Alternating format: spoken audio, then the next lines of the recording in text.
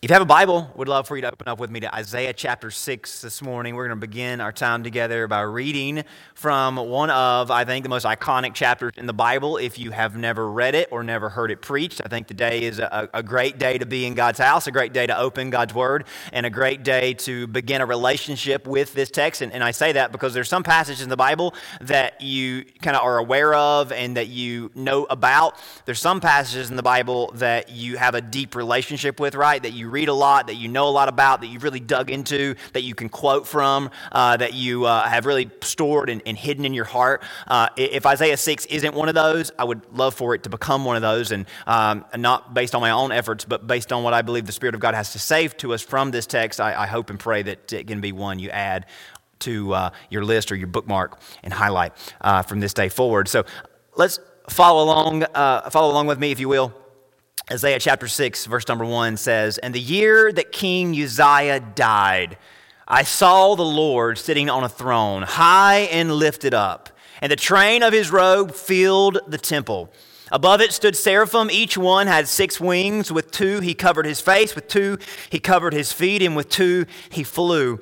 And one cried to another and said," or I think better yet, it would be sang. They sang to each other. They sang across the heavens.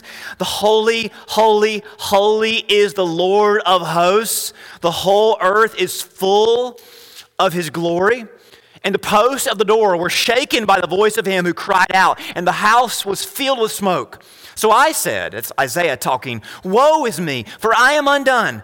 I am a man of unclean lips, and I dwell in the midst of a people with unclean lips. For my eyes have seen the King, the Lord of hosts." One of the seraphim flew to me, having in his hand a live coal which he had taken with the tongs from the altar. He touched my mouth with it and said, "Behold, this has touched your lips. Your iniquity is taken away. Your sin is purged." And I heard the voice of the Lord saying, "Whom shall I send? Who will go for us?" Then I said, "Here am I. Send me." The title of our message today, as you can read, is "An Inescapable Calling." Maybe that's a little bit on the nose to talk about at church, but most of you know what you signed up for today, and if you didn't, we'll get you up to speed pretty quick without feeling like you're having a tooth pulled or anything that would be uncomfortable. I don't think it'll be that uncomfortable. It might be a little bit, but I don't think it'll be near as bad as that. But I want to start our time today by asking you a simple question. Have you ever been dealt with, or have you ever had, or have you ever felt what you would describe as an inescapable calling? Now, calling is a word that can be taken in different directions. You could substitute calling with maybe a couple different words. Maybe a word that would be appropriate would be obligation, which maybe that kind of has a negative or kind of has a kind of a laborious context to it. I'm obligated to do something, whether I wanted to or not. I've got to, or I'm obligated to. Now, that can be a sort of calling. You have an obligation. You were called to do something. You are called upon and expected to do something. And in some ways, you can't really escape those in some parts of your life. But also callings can be understood as opportunities, something that you willingly and joyfully and sign up for because you see something that you feel drawn to, you feel connected to, you feel like you're needed there and you want to be involved in that. So I think you can take calling different ways. Now those words may seem opposite of each other, but they kind of are two sides of the same coin, and they have that shared origin in calling or the inspiration behind it. Now we deal with callings all over our lives on a very simple level and on a very complex level. We deal with callings all throughout our lives as children, as adults, personally, professionally, everywhere in between. We all have different levels and different degrees and different kinds of callings. Now maybe you've come to understand calling in a very one-sided way, but I think we'll find that there are different kinds, different types of callings. Some originate from someone else, and some are pressed on us by someone else that are very powerful and very influential. Some callings are inspired by things outside of us, but some callings come from within us, or they come from our hearts. They come from our souls, that something is planted in us, and it just kind of bubbles up to something that we can't get away from. So there's different kinds of callings. Sometimes we're called upon, and sometimes we're called to. And those seem very granularly different, but there is a difference that sometimes I ask you to do something or someone asks you to do something, and sometimes you feel like you're called to do something. And maybe it was something somebody said or something that you read or something inspired you, but it kind of comes from within. But callings come from different places. Sometimes they come outside, sometimes they come from the inside. I think you can see the difference. Both are callings, but they come from slightly different places. They pull on the same emotional strings, though, and they leave us with an inescapable decision to make. Now, to be more specific with our original question, let me ask you this question. Have you ever been called upon by somebody? Maybe it was their idea, maybe you agreed with it, maybe you didn't agree with it, but have you ever been asked to or expected to or given an obligation to do something? Have you ever had a calling hung over you? You were expected to fulfill it, whether you signed up for it or not. Have you ever been called upon by somebody, something, to fulfill a certain task? And I think all of us would agree, hey, I've been called upon. We've all been called upon in different ways. Now, we can go into all sorts of directions with this, from family obligations to expectations. Maybe it was up to you to carry on the family dream or step into a crucial place in time, and someone called you and you didn't have to answer, but you sort of couldn't get away from it. And the idea kind of began to really hang over you, and people began to continue to encourage you. And family, like they should be, family can be relentless, right? We say no, but sometimes the whole family won't accept no for an answer, and the whole family comes out in force, from grandparents to distant relatives, and they all show up and say, hey, this is your time, this is your calling, this is what you must do for us and for each of us. So there's also callings that come from our citizenship, and we as Americans know this very well, and we've read a lot of stories about this, and we're thankful for these sorts of callings. There's callings of national duty that definitely we can't escape. Maybe some wiggle room there for some, but if the nation calls on you in a certain way, you've got to step up and fulfill it. Now, some of our country's finest moments were carried out by those who were called upon to defend and fight for our freedom. They were pulled out of society at very young ages, or as young adults starting their families, and yet they were called into the line of duty to go and fight for our freedom and to be able to continue what we believe in. Now, also there's lighter examples of national duty. You get a summons in the mail every once in a while that says, hey, you've got to show up at your local courthouse, and you've got to help sort through some legal matters, and you might get out of it once or twice, but eventually you are called upon as an American citizen to fulfill that line of duty. We're called upon to do something regardless of our feelings or our thoughts about it. It was hard for us to escape those kinds of obligations. But even harder to escape are the callings that come from within. Or maybe better said, they're planted within us, and they bloom and they bud and they leave us with a conviction. And y'all know what I'm talking about. They leave us with a sense of obligation. They leave us with a burden of ought. They leave us with a weight of must. And it leads me to another question. Have you ever felt called to something? And again, this is different than being called upon. I might call upon you to help do something. You might call upon me to help do something or to serve some way or to be involved in something. But I don't have to do it. And I might, you might give me, down the road if I don't do it, but I don't have to do it. But when it comes from within, or when it comes from that inspiration that we all know and we all have felt before, you feel like you got to do something with that kind of calling. Now, the difference here is that word felt, right? Maybe it's more than a feeling to you. It's a burden. It's a weight. It's a conviction. Now, these may be inspired by outside sources and forces, and ultimately, these are so powerful and so influential, they take root in our guts, in our hearts, and we can't get away from them. You feel these callings when you look into the eyes of those that you love. When you look into your husband's or wives or your children or your parents or your siblings' eyes, you feel something that you just don't feel when you look at a stranger, right? You feel something when you look in their eyes, and you know that whatever it takes to take care of them and to do for them as you want to and as they would do for you, that you will do whatever is required of you, if that's what it takes. Now, maybe you felt these kinds of callings in times of turmoil in our community or even in our country, and something wells up within you that you must go beyond what is required as a member, as a citizen, and you sign up to do more. Someone maybe gives a speech that inspires you, but in the end, something within you, a fire that was lit, would not stop burning until you did something. So there's a difference between being called upon and being called to, right? But it still comes down to this inescapable sense of calling. So again, I ask you, have you ever felt a calling like that before? Does a calling like that drive you, move you, pull you back when you're tempted to go off the rails, settle you down when you're overcome with panic and uncertainty? Are you called to do something? Do you feel that kind of calling? Now, if you haven't been here, we just spent a whole month in a series about our lives being borrowed from God. Our lives are on loan from God. How we came from God, we're going to return to God. We're going to give an account to God for what we did with His life that He gave us, His gift that He gave us. It was borrowed from Him. It belongs to Him. We will give an account for how we spent our lives for His glory and for His kingdom. And as a pastor, and you probably heard this in my language, and you hear this a lot as anybody that communicates God's word. As a pastor, there's a fine line between telling the people of God and communicating the word of God in a way that says, you must do this, you have to do this. That no pastor wants to be someone that is known, and nobody who communicates God's word wants to be known as somebody who says you've got to or you have to.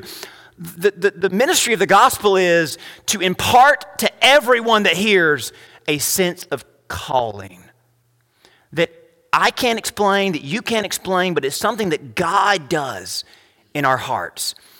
And the reason why the way it's communicated is so important is because there's a difference in us trying to do something and God inspiring us to do something. And it's so crucial because this is really core to what Christianity is and what Christianity is at its heart. Christianity, by its very nature, is a covenant of grace, that it's a gift from God. It's not something we earn. It's not something we work for. Come on, we know this. Christianity is a gift from God. Salvation is a gift from God. We don't work for it. We don't pay for it. We don't deserve it, right? It is the grace of God that saves us. We are not saved by what we do, how good we do it, how bad we may have done it. We are saved by what Jesus has done. May you never mishear me. No matter what I may preach on any given Sunday about what Christians should do or must do, may it be anchored in our hearts, and may we be anchored by this truth. Christianity is a covenant of grace. God has made a promise to you. You are not saved by what you do. You are saved by what Jesus has done. Not might do, what He has done. It's faith in Him, not faith in ourselves or faith in what we do or the merit of what we do. Yet the Bible does not mind telling us as saved people what we should do and what we ought to do. And sometimes we get a little confused when we see things like that. Because if it's about grace and it's about a gift, then what's with all the shoulds and the must and the have tos and the ought tos? But you know what that tells me? And this is so incredible as God began to kind of show it to me preparing for this. God is very confident in His grace's ability and power to not only save, but sanctify and set us apart. You know why God can say it's a gift, but you must? Because God is so confident in His grace's ability to do what His grace can only do. You see, religion gets a little worried. Oh, well, we better put some put some thou shalt and thou shalt nots on this, because if you just give people that kind of freedom, you don't know what they might do. But God says, hey, I know who I am. I know you are doubtful of your own ability. You're worried because we're all weak, fragile creatures. We want to control people. God says, I know what I'm doing. I'm confident in my grace's ability to not only save people, but sanctify, as in get in our heart and make a difference. That's why God can say, it is finished. That's why God can say, His word can say, salvation is free, but also discipleship demands more. And for some of us, that might be a little bit difficult to balance, but God is confident enough to say, salvation is free, it costs you nothing, but following Jesus demands more of us. Discipleship demands more. The grace that saves us, that atones of our sins, is also a transformative power that makes a difference. That's why the best preachers, not people like me, but Jesus and Peter and Paul and James and John, they never turned people upside down, shaking them until they did something. They never had to beat it over the head of people. They preached the grace of God. They gave people the assurance of salvation, but they also planted an inescapable calling in every hearer's hearts. And that same thing happens to you and me when God's grace gets a hold of us. It gives us assurance. Salvation is free. It costs us nothing. Jesus paid it all. But there's something in us that says, all to him I owe. And it's inescapable. That's what makes the Bible so remarkable, and that the accounts of how God worked in people's lives, it's so powerful. Though Jesus and his disciples never preached a religion of legalism and laws, they always preached grace and faith, grace and faith. All of them are on the record proclaiming their own conviction, though, to obey God. Even though they believed it was by grace, through faith, by grace, through faith, you hear these men that preached, they always testified there was something in them that said, obedience is not an option. I want to show you some examples from Jesus, Peter, and Paul as they faced definite loss, as they faced death, as they were in circumstances and scenarios that were going to cost them. Listen to how they were set on obeying God, even if it meant suffering for it. Luke 13, verse 33, this is Jesus. Nevertheless, I must go on my way today and tomorrow and the day after, for it cannot be that a prophet should perish. So, hey, Jesus, where are you going? I've got to get to Jerusalem. Why you got to get there? Because I'm going to die there. Well, if you're going to die there, don't we need to go the other way? I mean, we must, let's go the other way. They even tried Jesus, let's go the other way. We don't have to go to Jerusalem. You don't have to go anywhere, Jesus. You're Jesus. You can do whatever you want to do. He says, oh, y'all don't understand. I must. Little Greek word, D-E-I, day. It's a Greek word that means it is necessary that I do this.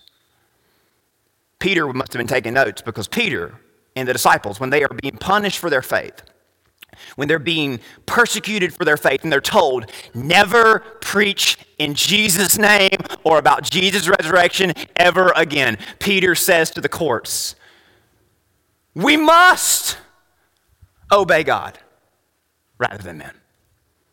It's going to cost you, Peter. They were beaten within an inch of their life. They bared the scars until the day they died. They limped out of the courtroom that day. But Peter said, as his master said, we must. You don't have to, Peter. You're Peter. You don't have to do anything. He says, y'all don't understand, do you? I must. The Apostle Paul, when he was called to go to Jerusalem to continue the ministry, people pulled at his clothes and begged him, don't go, Paul. I've seen a vision. You're going to suffer. He said, of course I'm going to suffer. I've seen that vision too. Don't worry about me. In Acts chapter 20, Paul says, behold, I'm going to Jerusalem constrained by the Spirit. And the same Greek word behind constrained is that Greek word that we translate must. I'm going constrained, compelled with a sense of must, a sense of obligation, not knowing what will happen to me, except the Spirit has told me I'm going to be in prison and there's going to be some afflictions. Come on, Paul, you've planted dozens of churches. You don't have to do this. He says, you don't understand, do you? I've got a calling that I cannot escape. All three confessed that their obedience was not a matter of have to, but a matter of want to. A want to that compelled them even when there was plenty of reasons not to. You follow me there? They had an inescapable calling. That's the only other way you can chalk this up. They never once say, God says if I don't, I'm done. God says if I don't do this, he's cutting me off. They never once said that because that wasn't true. They never once said, thou shalt, or it's bad news, or else. They never said that because that wasn't the case. They said, we must. There's a difference. They had an inescapable calling, as does any and every follower of Jesus, as you do. You may not know it, but you have this same inescapable calling. Every child of God has this same calling over them. His word tells us what we should do and why we should do it, but his spirit within us does not allow us to ever be content or satisfied until we do it. Now, there may be ways to get out from under it or get away from it or tune it out and tone it down, but you'll never be able to escape it. Our salvation is not determined by if we do it, but our discipleship will be measured by if we did it. Ultimately, the message to every Christian when it comes to what God has called us to do can be summarized like this. We should, but we don't have to, but we should want to. And here's the good news. We can want to. And I think a lot of us are right there. Well, Justin, I'm just going to be honest because God knows and watch that I lie in church. I don't really want to. And it's okay to say that. I mean, hey, just be real. You know, I'm glad it's by grace because, hey, I don't know if I couldn't make it and you couldn't make it on your own. I couldn't make it on my own. If it was up to my works and my obedience, as squeaky clean as I might look, I would be out before there was ever a minute of time passing. As religious as we can be, none of us would make it a day if it was up to our obedience. None of us. So thank God it's by grace, and it always will be. But there's something in you that says, I can't get away from this calling. And when we're in church, we kind of wiggle around because we know we should want to, but we just don't always want to. Sometimes we want to, but sometimes we don't want to. Sometimes we really try not to want to, and we try to tune that conscience out. Now, I can't, here's the bad news. Really, it's good news, but I can't create this want to in you. I can't. No preacher, as charismatic as they are, as bold as they are, as smart as they are, no preacher or no church service you ever attend is going to give you this want to. But there's a God who I am confident in who can. Maybe the passage in the Bible that God wants every one of us to relate to the most and be realized as our own individual experience is Isaiah 6. Off the top of the text, it seems like Isaiah just shows up one day to the temple and sees something really awesome and then signs up to serve God. It seems like he just volunteers to serve God. But a deeper look at the text reveals he was called and moved and compelled to serve. The voice over him may have seems like an option, but the Spirit inside him made it very clear what his next step had to be. And the same Spirit, the same Holy Spirit of God, from the throne of Almighty God, moves and dwells in every one of us that calls Jesus Lord. And he calls us today to serve like Isaiah served. Of course, like Jesus, like Peter, like Paul served. But let's be honest, some of us don't have an awareness of this calling. We're just not in touch with what God wants to do in our lives, with the much more that God says he can do. What I love about Isaiah 6 is that it gives us a window into the life of this man, and it allows us to see the gap between us and him, between us and someone we revere in the Bible as a hero of faith. But that gap isn't as far as we might think it would be. That if we don't feel this is inescapable calling, if we don't feel the same gravitational pull like it seems like Isaiah had, the good news is this, that God is constantly working to draw us in and instill us and inspire us toward a more fulfilled walk with him. And Isaiah 6 is meant to show us that even Isaiah wasn't in tune with and in step with this calling for much of his time as a believer or for his early years as a believer. Isaiah 6 is about how one faithful visit to the temple revolutionized his faith. He went there for comfort, he went there for consolation, but he walked out with a calling. So there's some things that I want to bring to you off the surface of this text as we wrap up that I think correlate to your own experience in this world today. And I want to break them down one by one. Verse 1, right off the bat, we see that Isaiah tells us that he went to the temple right after the king died.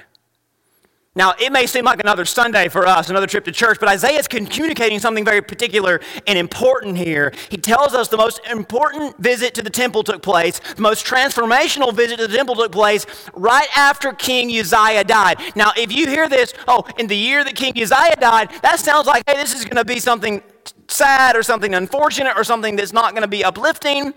So he went to the temple because King Uzziah's death really shook the foundation of Israel. King Uzziah had been a rock for Israel for over 50 years. Now, let me try to bring that into perspective for you. No king ever served for that long.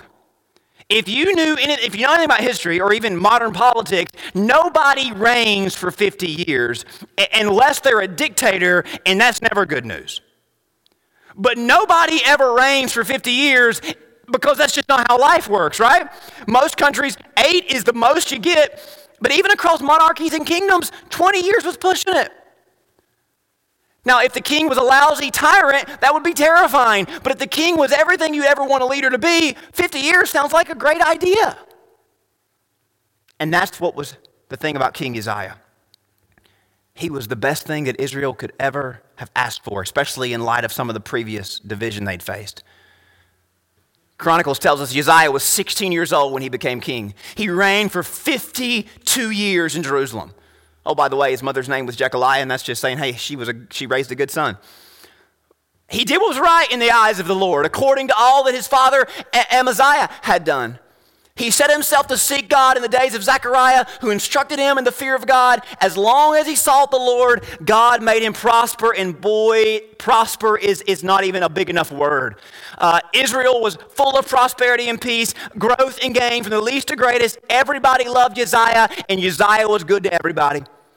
After 50 years, he was still relatively young and healthy man, had many more years hopefully in front of him. The nation expected more decades of peace and prosperity, but something that we just don't really understand happened in Uzziah's heart that really isn't that uncommon when you think about it.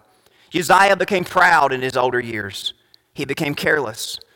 He became less devoted to God, and ultimately he was struck down in his pride. He got struck with leprosy and died very quickly.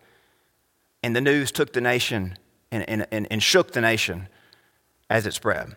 This wasn't the way King Uzziah was meant to go out. Everyone was taken aback and devastated. It shook their confidence in the whole royal family and also in God. The kingdom was in disarray. It was a bad look for the nation. And people were wondering how this embarrassment was going to settle on the nation.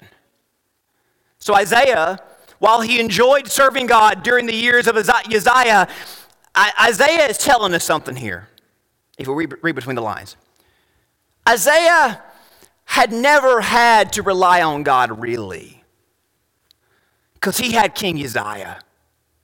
And King Uzziah was an awesome king, and everybody under King Uzziah's reign had a good life. But when Uzziah died, everybody was worried. They had no troubles, but suddenly with his death, everyone was a little concerned about their future. Isaiah wasn't so bullish about his confidence in God's plan because he didn't have a king to point to as proof. Suddenly it became more about faith than it had ever been. He wasn't sure if he was really comfortable with that. And I think we can relate, can't we? When your party of choice is leading, when the economy is booming, when your family life is smooth sailing, when your health is great, we have faith, but we don't need faith. We don't really exercise our faith. We rely on God, but not really. We attend church. We miss a few weeks here and there. It's not like anything bad happens. Life's good. We really only attend because we want to maintain that certain image. We just kind of go through the motions. But let something bad happen. It shakes our faith. Suddenly we need the Lord a whole lot more than we thought we did. And we seek him a whole lot more intentionally than we did before. And in times like these, God gets our attention more easily. And maybe that's why he lets things like this happen. Our hearts are more sensitive. If not for our afflictions, we would definitely go astray, as David said. And listen, this is a little bit insight on how my mind works and how my heart works. This is why you'll never hear me praising a worldly leader or going on and on about how good the economy is and how prosperous things are and how peaceful things are because certain things are happening. Because God forbid we ever shift our faith from God to a man. You know why I'm saying that? Because Isaiah shifted his faith. Israel shifted its faith. You don't think we'll do the same? Oh, definitely we do the same. And here's the thing. When we shift our faith to someone unreliable, flimsy, and unsuitable for that kind of attention, we make ourselves very vulnerable. And here's a warning. You don't have to listen to anything else I say, but I think this is good to remember. If we live by the winds of this world, we'll die by the losses of this world.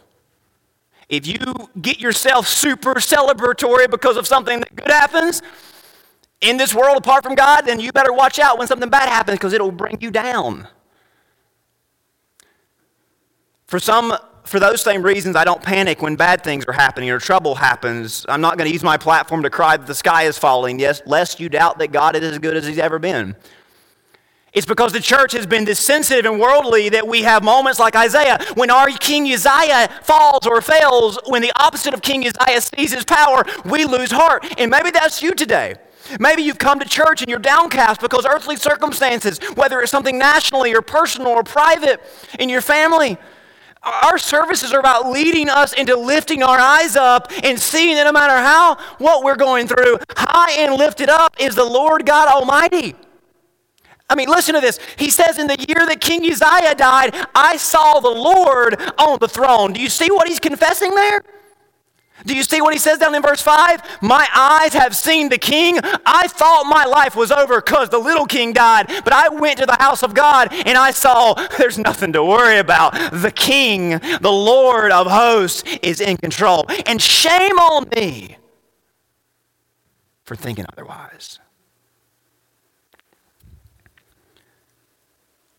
Isaiah comes into the house. He lifts his eyes up, and whatever went on at this service, he went from seeing people to seeing what was going on in heaven. He went to the temple, but he's seeing the image, a vision of heaven clearly. Because there's not angels and God's not literally in the temple. He's in heaven, and Isaiah is seeing things as they are in heaven because his heart is pouring out before God. But you know what we don't hear Isaiah do?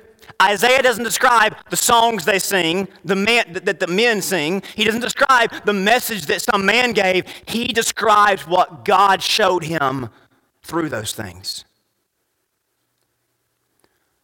The people of God gathered to seek his face. They had lost faith completely in the world, and that's a good thing. That's a good thing.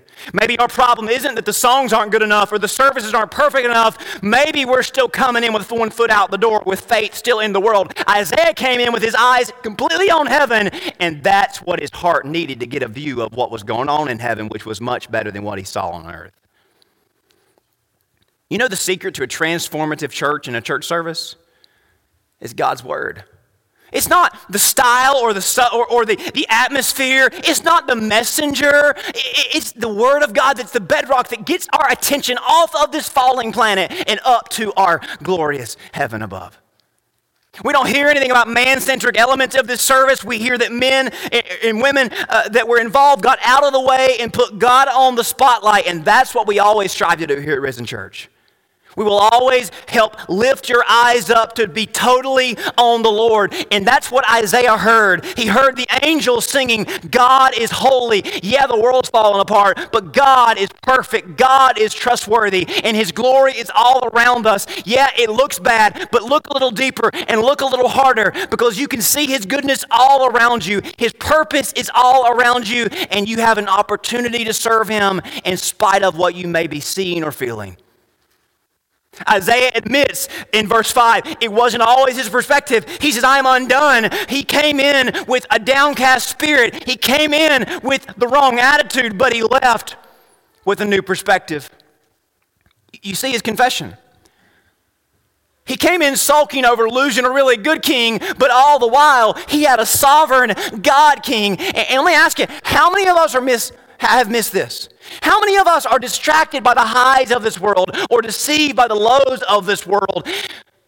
Isaiah realized that he's been running for the wrong team. He's been chasing for the wrong winds. He's been allowing losses that should not affect him knock him down. And because the temple of God put on display the true message of the gospel, that there is a good God who can save us, who can forgive us of our sins, who can cleanse us of whatever is in between us and God, Isaiah got a picture.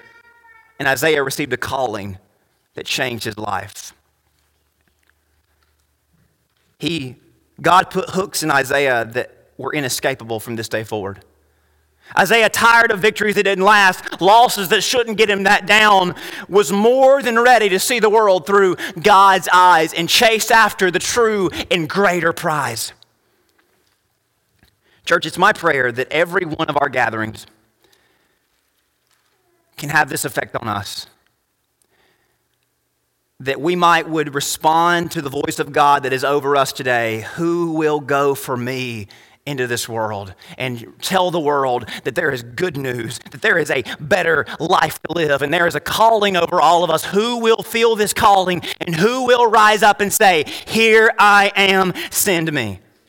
There's an opportunity each and every week, every single Sunday, for you and I to gather in places like this and hear the gospel we proclaim and see the glory of God, be encouraged by the power of God, and be reminded that we should not give up so easily, be reminded that we should not be so distracted and so deceived, and make our commitment and our vow before God and everyone else that we have seen the bigger picture and our hearts have been in tune and in sync with the God of heaven and the kingdom of God that rules and reigns, and we make that declaration out loud every single time. Here I am, send me to a world that needs to hear this. The temple establishment needed to continually and clearly point to the Lord, that he was high and lifted up, and more than ever, the church is capable, and the church is responsible to equip and entice God's people to serve. And I say this to all of you. We are sent to minister to our world. We are sent into our world just like Isaiah was. When we hear people putting their hope in the wrong things, we can be a light that says, hey, there's a better way. When we hear people being downcast because of things that should not be so downtrodden or make them so downtrodden, we can lift our voices up and say, have you not heard of the good news? You and I have an opportunity every single day to be a minister. And we must step into this ministry. And Ephesians gives this mandate to people like me, that our job is to equip the saints for the work of the ministry, to build up the body of Christ until we all attain this unity.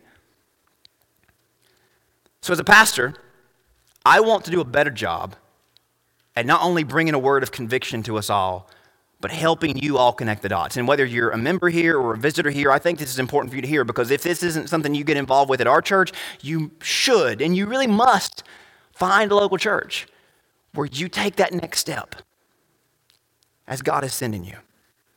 My burden, my passion is that we would see our inescapable callings be met with an irresistible opportunity. I'm confident that the Spirit of God is stirring everyone here today to be more involved and be sent for God's kingdom as we approach, believe it or not, a brand new year, just a few weeks away from 2023. So we're launching a campaign that we're going to run through the end of the year that I'm going to remind you about again and again and again, called Here I Am, Send Me, for and in 2023. I think it's easy enough to remember. There's no better opportunity than right in front of you. Did you know, and maybe you didn't, studies show that only 4 out of 10 church attendees ever get involved and serve in any capacity. 40%. And studies show this is true across the boards. The bigger church myth is the reason why many never get involved. Oh, well, if our church was bigger, I would, or if I was at a bigger church, I would. But studies show that whether the church has 20 people, 200 people, 2,000 people, 40% are involved across the boards. Which tells us this: the problem isn't the churches aren't doing their job, it's that most of us are not fostering and fanning the spark that is being planted on a weekly basis. Church, there's no reason why that statistic should not be 80 to 90%. I know that it's never going to be 100, but come on. There's room for everyone to serve, and there's room for everyone to get involved. There's a reason for everyone. There's room and there's reason for everyone to serve, because the reality is that everyone has been sent. We must respond like Isaiah did. If our faith has been elsewhere, our investment distracted by victories or losses, today we must say, here I am, send me. We must surrender and volunteer and embrace this inescapable calling over us and the irresistible opportunities in front of us. We want to give everyone an opportunity to plug in and pour out for the kingdom of God. But we as God's people, we must have an open heart, an open mind, an open open arms and open hands. On the way out today, you'll receive a handout that details all the ways that you can serve our church in the years to come. Or you can go to risenchurchnc.org/serve, and you can find this document and a form you can fill out that emails me directly. Here's what I want you to do. This isn't how we normally end our services, but instead of leaving it up to you in vagaries and, oh, well, maybe you can do this, maybe you can do that, I want to help you. I want to make it easy for you. I want you to take this handout, and I want you to pray over it. I don't want you, and I'm not being nice, I don't want anybody to come to me and say, Justin, I'll do whatever you need me to do. Because that tells me you really don't want to do anything. You're just trying to be nice. I want you to say, I'm going to pray over this. I'm going to ask God, how can I get involved and serve? How can I begin to build something from the ground up? I want you to pray over it. Maybe you've got 2 or 3 things that you might would like to do. Well, put it in order. 1, 2, 3, what you would feel led to do. But this isn't something you're going to turn in next week or next month. You've got several weeks. Pray over this. And I believe God is going to give you a clear vision about how you can make a difference. On the flyer, you'll see opportunities to serve the church and ways to take care of what we do here, to be involved, to help build up what we do here, from Bible studies to events to children's ministry to helping with our facilities. That's not always glamorous, but sometimes the laborious and counterproductive things, or seemingly counterproductive things, are callings that are as inescapable as anything else. You also see opportunities to help start up and be stewards over our endeavors to build teams that pay attention to the needs in our community, our country, and all over the world with the different missions that go on through our association. This requires we have open eyes and open ears. This can be a very fulfilling thing if we allow it to be an all-consuming thing. So I ask you to take this, pray over it, and read Isaiah 6 and be ready to be called and sent. And take that bigger and bolder step. Regardless, if you think, well, Justin, I'm just not at a place right now. Here's what I call the irreducible minimum. The irreducible minimum of our kingdom participation is that we all commit to pray, give, and love as a part of our church. Not separate, but as a part of the church. This is the baseline. This is the irreducible minimum of what it means to activate your faith. Beginning today, you can go to our website, or you can take one of these forms, pray over it, that it's not just a matter of I am willing, but it's a matter of I am ready. Here I am. Send me. There's a difference between willingness and readiness. Readiness says it's time to go. Over the next few months, we'll check in on this, and today is about preparing our hearts, taking that first step in surrendering and volunteering, giving our hearts to God and saying to Him, give me that inescapable calling. Maybe you don't even have a relationship with Jesus and you want to start that today. Hit the ground running, that not only do you put your faith in Him, but you want to serve Him. You see that you can be forgiven of your sins. You can rededicate your life to Him today. All of us, though, are called to come and prepare to be sent by Him and serve Him, because whether I get your attention or not, whether somebody else gets your attention or not, this calling will forever be inescapable over every child of God. And once you say yes, you'll see the opportunity that has always been inescapable and always been irresistible. Today, we take our first steps toward realizing that goal. We say to God, here is my heart. Take it and seal it, so that we can say to Him, here I am. Send me. Let me pray for you. Come into your house today to seeing that Isaiah's experience can be our experience. Lord, I pray you would stir our hearts up like you did Isaiah. Isaiah admitted that he had been putting faith in the wrong places and the wrong people. And he came and got a glimpse of you and a glimpse of heaven and a glimpse of your glory. And he said, that is what I want. That's what I want to be a part of. And he gave his life. He committed his whole life to being on your team, to chasing victories for your kingdom. Lord, I pray today that we've all been reminded of how good you are to us and how confident we can be in your plan. How we don't have to be shaken up or discouraged by what the world around us looks like, but we can actually be bold and determined more than ever to go to our world and share with them the Jesus that has saved us. Lord, I pray you would lay a burden on everyone's heart today, that we would come to you and lay our lives down before you and say, here I am, send me, but show us specifically, show us clearly the pathway you've called us to follow you in, because there's a difference for us all to make. There's a kingdom we've all been invited into and a calling that is inescapable over us all. We ask this in Jesus' name.